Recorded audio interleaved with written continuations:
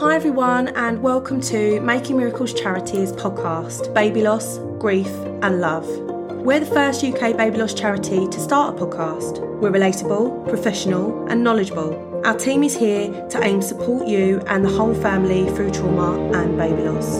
We have a range of people on our podcast, such as healthcare professionals, counsellors, families with lived-in experience and much, much more. To take part, please contact me, Kelly, at makingmiracles.org.uk. Thank you.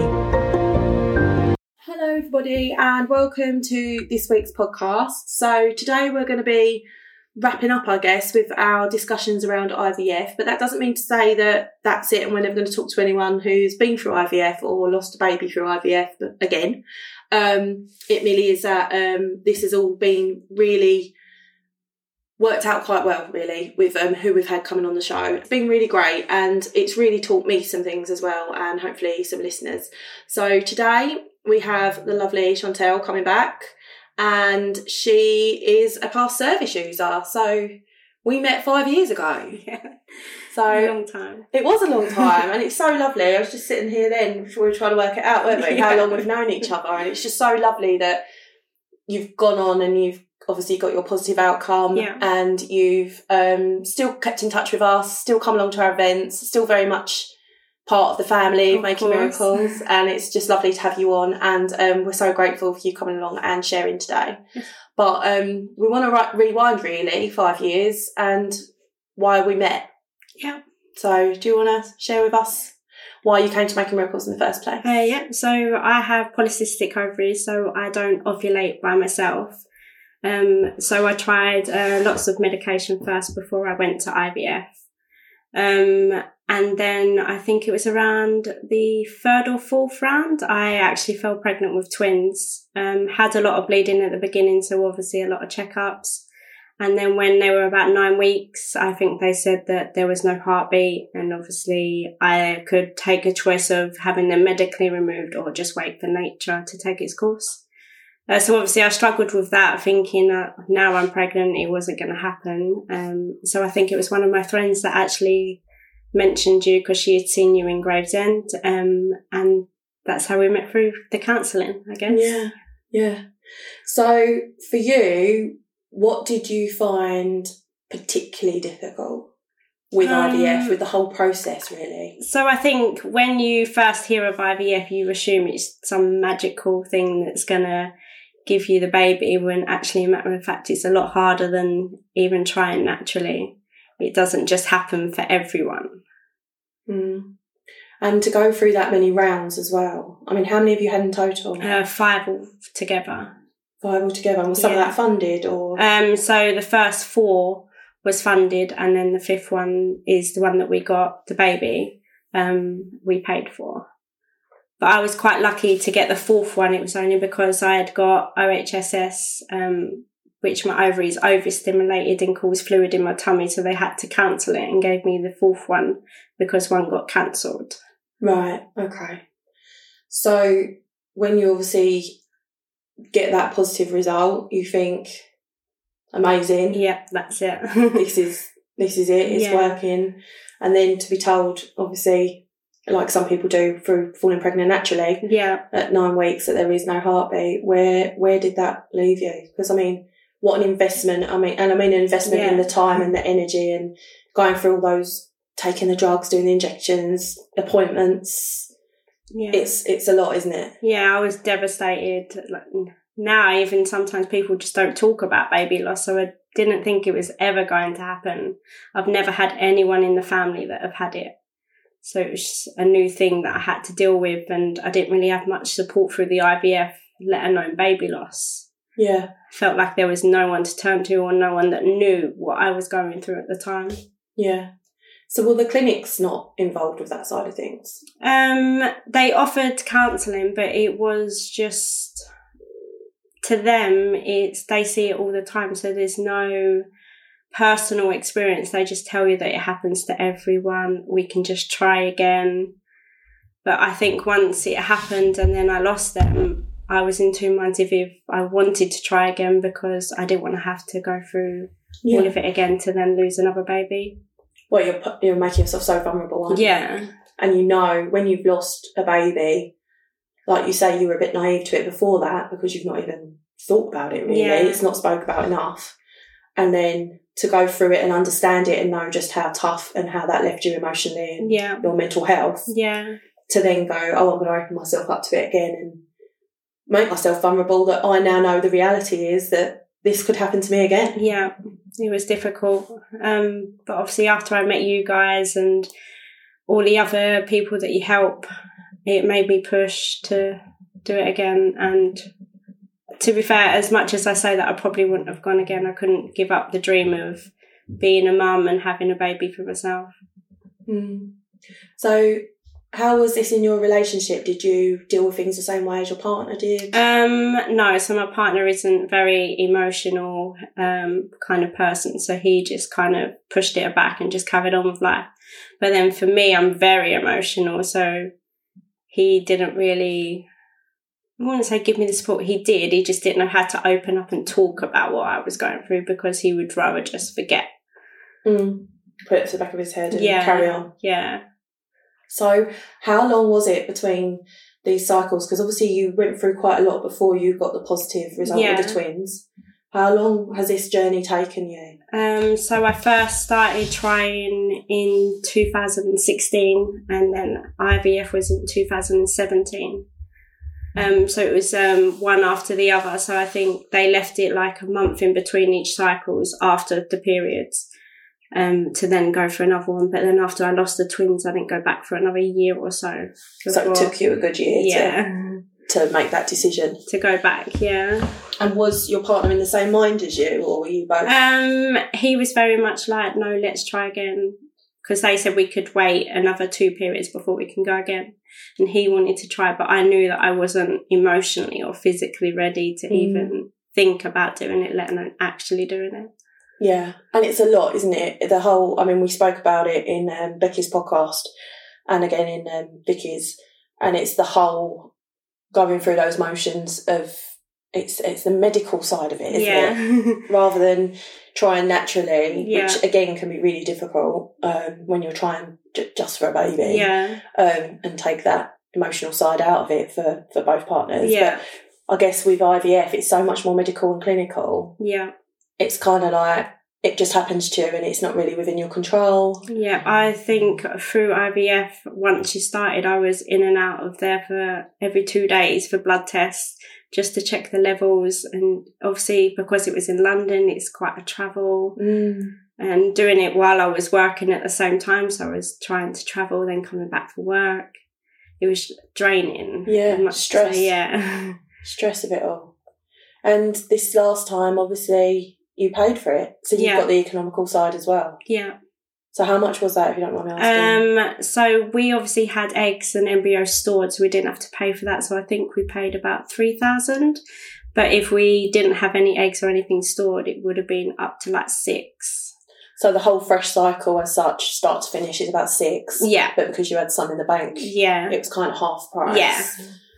But the thing is as well, what if that hadn't have been successful, and we're so happy, obviously, that your beautiful daughter's here, but if that hadn't, where would that have left you? Because this is one bit of it for me, I'm baffled. It took us a long time to save up this money, so if it didn't happen, I think we still wouldn't even be able to save up now or have near the amount that we would need.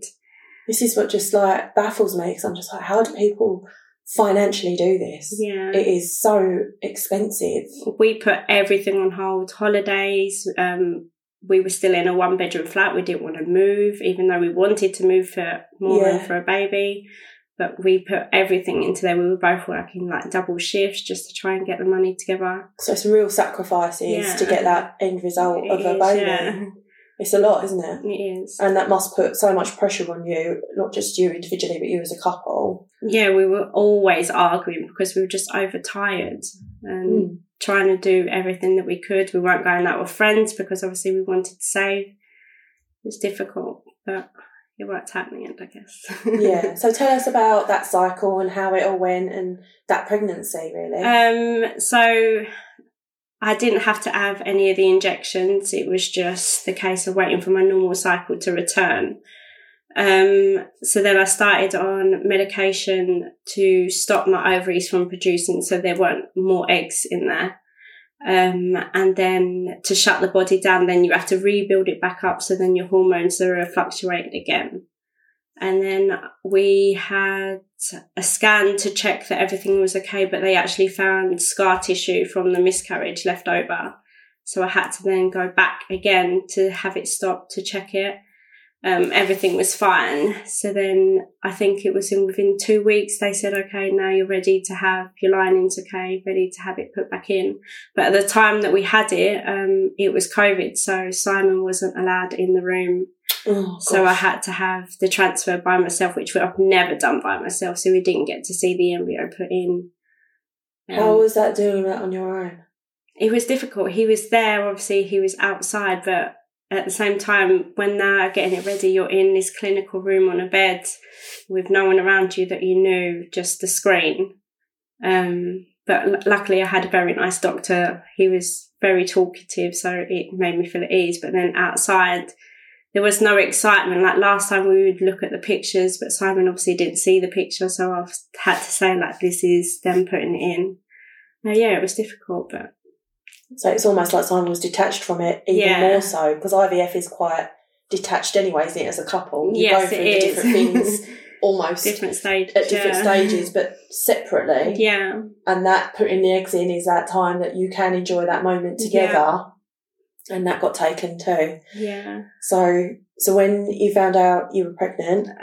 So I think so you wait 14 days from when you've had a transfer, and that's when I found out. Originally, it actually come back negative, but then as we left the test for a little bit, it come back with a line. So obviously I took it early in the morning, woke Simon up, rang the clinic, and they said, oh, it could be a false positive. So then you have to then wait 24 hours to do another one. And then that's when it come back darker. Oh. So that must just have been like, oh my God moment. Yeah, but at the same time, as much as I was excited, I couldn't get overly excited because I knew that this is what happened before. Yeah. Whereas Simon was very positive. He was like, this is it, that's it, we've got our baby. But I just couldn't get to that stage yet. I think it's that self-protection, isn't it? Of that, I know what could happen and I don't want to fully commit myself 100% and make my heart wide open and feel all that love and that joy to then have someone potentially may snatch that away from me again. So when did you start to believe and trust that this was actually happening? Really, if I'm honest, probably not until I was 12 weeks, because you very hardly hear that you can lose a baby after 12 weeks, is what we thought, shall I say. But it was very difficult because, again, I had, as soon as it got to the 6 weeks mark, I was bleeding again, went to A&E because there was clots. So obviously then that was it in my mind. I had already lost the baby without even knowing. Yeah, and already having that heightened anxiety. Yeah. That must have been really triggering to have that bleeding as soon again. as I got the pain, I said to Simon, I know what this pain is. I know what's happening. Because I got the pain before I got the actual bleeding. Went up to A&E and they was like, no, it's fine, everyone bleeds, it could be nothing. But in my mind, they were lying. They were just trying to make me feel better. So how long did that bleeding go on for? Did it go on for I actually had it for the whole 12 weeks. I don't think it stopped until maybe like 10 weeks, but there was spotting. But at that point, I knew that she had a heartbeat. It was fine. But still really anxious time. Yeah, very. So fast forward, how was the birth and everything like that? Everything went well? Or? So when Hope was 20 weeks, when I was 20 weeks pregnant, we found out that she had a heart murmur. So obviously they said that we had to go back to London. Fast forward a bit more, but it's all closed. Then when it got to the birth, her heart rate was dropping. So I had to have an emergency C-section because I wasn't coping, she wasn't coping. And then I had a reaction to the anaesthetic, so I didn't actually get to hold her from the get-go. So a couple weeks after, I got postnatal depression, but they said it's because of everything that I had gone through before and then not being able to be with the baby straight away. Yeah. It obviously has kicked all the emotions off. Yeah, and I suppose that bonding that you'd kind of paused at the beginning because you wanted to protect. Yeah. Then you went full in, and then you didn't have that bonding when she was born. Yeah. So that must have been really difficult. It was very difficult. I don't think it was until she was 2 weeks old that I realised that I actually had postnatal depression. Did you get support for that? I did, through the midwife, yeah. Good. So how are you now? We're good. You couldn't separate us both, to be fair. And we have a really good relationship. Brilliant. Yeah. So you come full circle from that place where we met 5 years ago. I mean, how old is she now? She is nearly 2. Yeah. So even that first couple of years from when we met to getting her, yeah, it's been a journey. It has a tough journey, and but I wouldn't change it. No, of course not. And obviously a big supporter of the charity. We're really grateful, and we're really grateful for you sharing your story. And, you know, I guess to everyone out there that's going through IVF, is there any advice you'd give? Maybe at the beginning when someone's first going it, just bear in mind that it's no magical cure. There is things that can happen, but just keep pushing through. But there is lots and lots of support out there. I actually found IVF support on Facebook. There's like 2 groups. There are people in the same situation having IVF for different reasons. So no IVF journey is the same for everyone. No, and indeed no birth journey is the same for anyone, is it? Or no pregnancy loss journey is the same for anyone. So individual. And so much, I guess, with IVF, so much intervention from outside places. That's really great. There's some Facebook groups. Maybe you could send them to me. Yeah. And we could link them with the post. Yeah, that's fine, yeah. And again, I think you're open to people reaching out to you, aren't you? Of course, yeah. So if anyone does want to reach out, you can do that through me.